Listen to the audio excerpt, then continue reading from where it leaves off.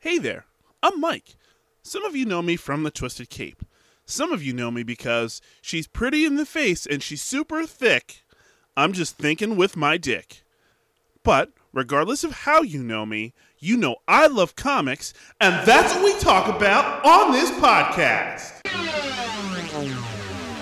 Welcome to Mike's Thick Stack.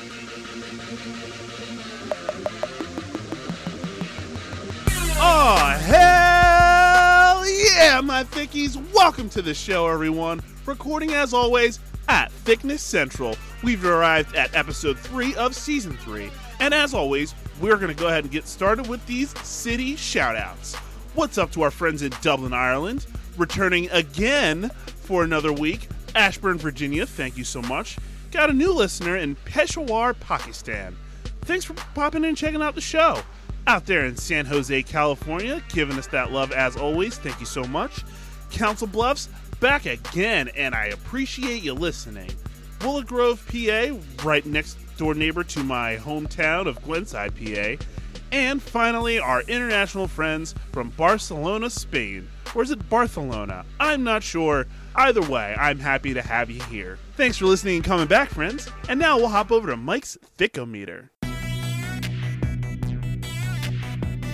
Oh yeah, Mike's Thickometer. So thick this week I call it Thick Pavetta. This week clocks in at a 5 out of 10. Substantial thickness, y'all. This week features 10 books. The stack is dead even this week, so we'll get to work and start with the DC books and knock those out, starting with Action Comics 2022 Annual, a side-by-side story of young Clark and young Mongol. I give this a 4.75 out of 5. We get a couple of stories side-by-side of how Clark and Mongol grew up. Clark learned restraint and compassion, while Mongol learned survival and ruthlessness. We see major life events that lead to them becoming who they are against each other later. It's a great backup story and adds depth to the current storyline. As much as it's a story about them, it's also a story about their mothers. Martha, Why do you say that name? was nurturing and giving of herself to teach Clark kindness. Mongol's mom taught him vengeance and ruthlessness, and it shows up. The pros are, this issue does a lot to deepen the lore of the Kents as well as Mongol. It's written spectacularly, and the art is impeccable. Might be my favorite one on the week. Cons are how it feels like forever, and we haven't really addressed Ma Kent having cancer, so that would be a smarter play in my eyes, just in general. Now we have Batman 2022 Annual, a Ghostmaker-centered setup for Batman Inc. I gave this a 3.75 out of 5.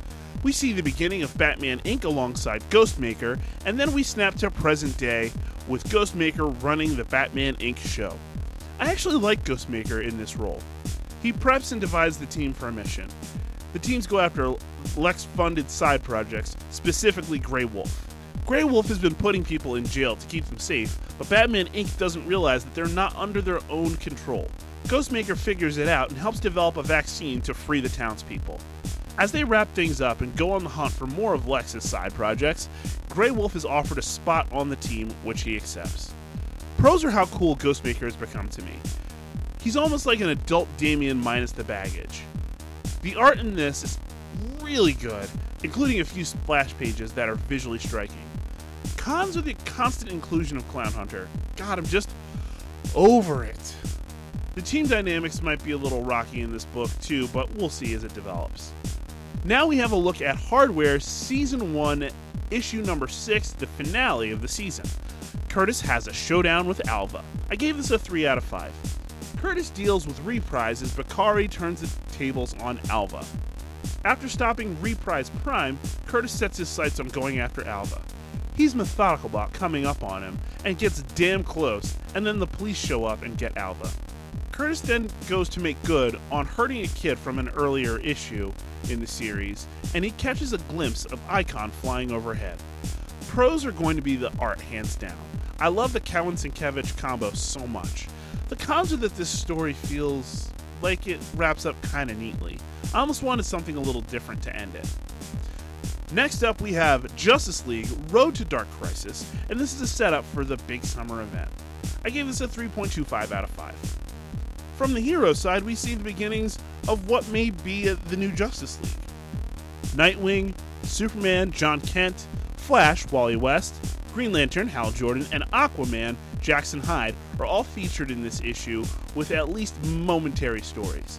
Then we get a look at the big bad, Pariah, and his tortured nature that seems to be driving him. Finally, Noctura is stopped by Spoiler from stealing as she's dealing with the grief of losing Batman. When Batgirl leaves, Noctura is approached by Firefly, who's offering her a spot in the secret society.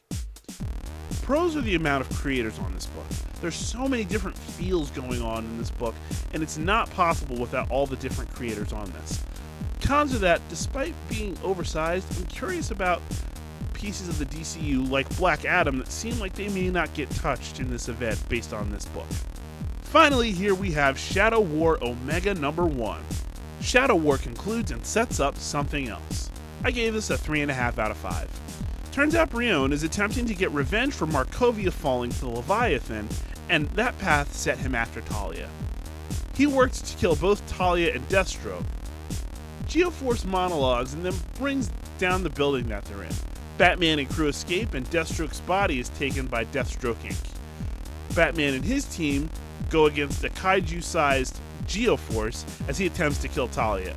Robin, of all people, takes down the kaiju, and Talia knocks him out. As things wrap up, Batman and Robin reconcile, Talia turns herself in, Geoforce is taken into custody, and Angel Breaker has the demon's shadow. Finally, Deathstroke has been resurrected by the Lazarus Pit, and it seems like it goes wrong, and now is set on killing everyone. Pros are how this reunites Batman and Robin and seems to wrap up this saga nicely, enough to roll into the Dark Crisis era. Cons are that Geoforce was a weak catalyst to me. Making him the guy who killed Ra's al Ghul feels dumb to me.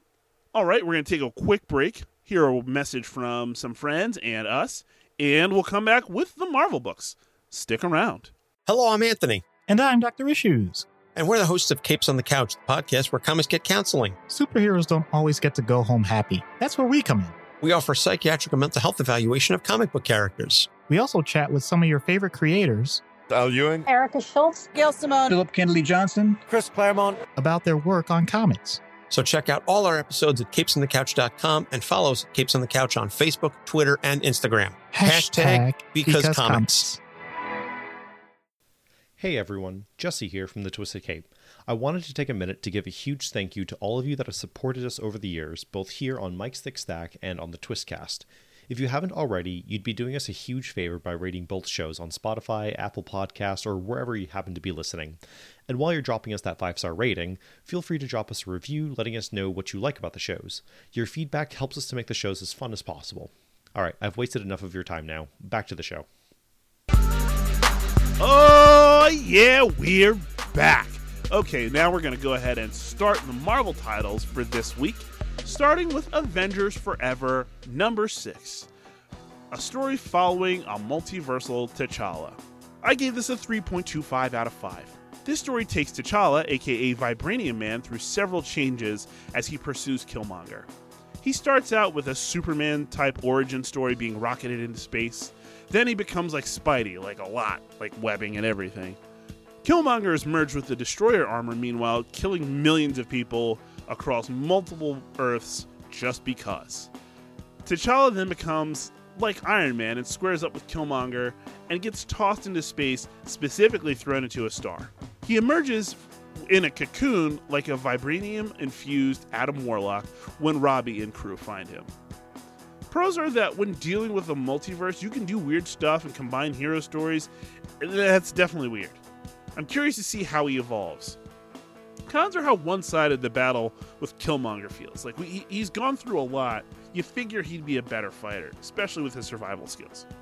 Moving into mainline Black Panther, we have Black Panther number 6. T'Challa gets attacked and allies come to his aid. I gave this a 4.25 out of 5. T'Challa is being attacked by the Hatut Zarze and holds his own until he decides to retreat tactically. Meanwhile, Shuri and Omalola activate one of Shuri's contingencies, a T'Challa tracker. T'Challa goes back in, and as it looks like it's about to turn, Storm shows up to have his back. Then they have an electrifying conversation. She electrocutes him. Both first because she's angry and then to heal a wound. It reminds me of how good they were together. Shuri and Omalola find Storm and T'Challa, and they have the Dora Milaje in tow. Pros are honestly T'Challa in this issue, and then T'Challa and Storm. T'Challa is such a badass here, and Storm is a scene stealer whenever she comes in. Cons are how it feels like T'Challa hasn't learned as much as we would have thought by now. I thought he would have learned some humility and honesty by now, but I guess the flaw is what makes him who he is. Now we have a look at Carnage number 3. Carnage goes up against the Spot, furthering its goals. I gave this a 3.5 out of 5. Carnage goes up against the Spot, literally rips him into pieces, and then steals his powers. In the fray, he cuts off Kenneth's hand. Meanwhile, it seems like Detective Shade is now possessed by Cletus Cassidy, and he's trying to stop Carnage. Carnage is trying to enact Cletus's plan, and Shade tries to stop Carnage and Kenneth as the issue ends. Pros are that I no longer want to drop this book because this was an interesting issue. The stuff with the Spot as well as Carnage collecting abilities is interesting to me. The art was spectacular and bloody too. Cons are that Kenneth is not really interesting at all to me. Right now, anyway. Now we have Knights of X number 2. Betsy seeks help in the war against Arthur. I gave this a 3 out of 5. The issue opens with as Jim Jaspers gets snatched at the Lunatic Citadel as Captain Britain updates Krakoa on the issues with the Siege Perilous. The team splits up as Betsy goes to the Floating Kingdom and Gambit goes to the Crooked Market. Betsy and her crew go do an action-packed rescue in Blightspoke. Back in the Crooked Market, Gambit and his crew get into a pretty big fight just as Betsy gets ready to cross the Sevethali border and deal with vampires. Pros are how excited I am to get some vampires in the X-Men universe. That's always a really good time. Cons, I feel like it might be a little bit crazy to split your team in a world where if you die, you don't come back right. So, we'll see what happens here. Finally, here we have a look at Strange number 3. Clea takes on some gangsters and a mystery deepens. I gave this a 4.25 out of 5. The Rose attempts to play it cool with Clea, and it totally doesn't work, and she gets the info that she wants on the Blasphemy Cartel. She goes to attack, and the Blasphemy Cartel is ready, tipped off by the Rose. They take away her magic, but they don't know enough, because she still has her Dark Dimension magic, and she unleashes on these poor fools. She discovers that they are protecting servers and discusses this with Wong as she gets a visitor and learns that her mom is coming over for dinner. Director Nunn is behind the Blasphemy Cartel and has authorized the use of a Lazarus agent at Clea's home. I'm not sure what that means, but I'm sure that it'll go great. Pros of the creative team. It's so good, and the energy from this book is impeccable. Great job, team. Cons are how I really don't think the Rose fits in this book entirely. Might be more coming, but I'm unsure as of right now. Alright, a quick look at the weekly ranking here. We'll do top half, bottom half. There's only 10 books, so it'll go pretty quickly. In the 1 spot, Action Comics 2022 Annual, number 2. Black Panther, number 6. Strange number 3 takes the 3 spot.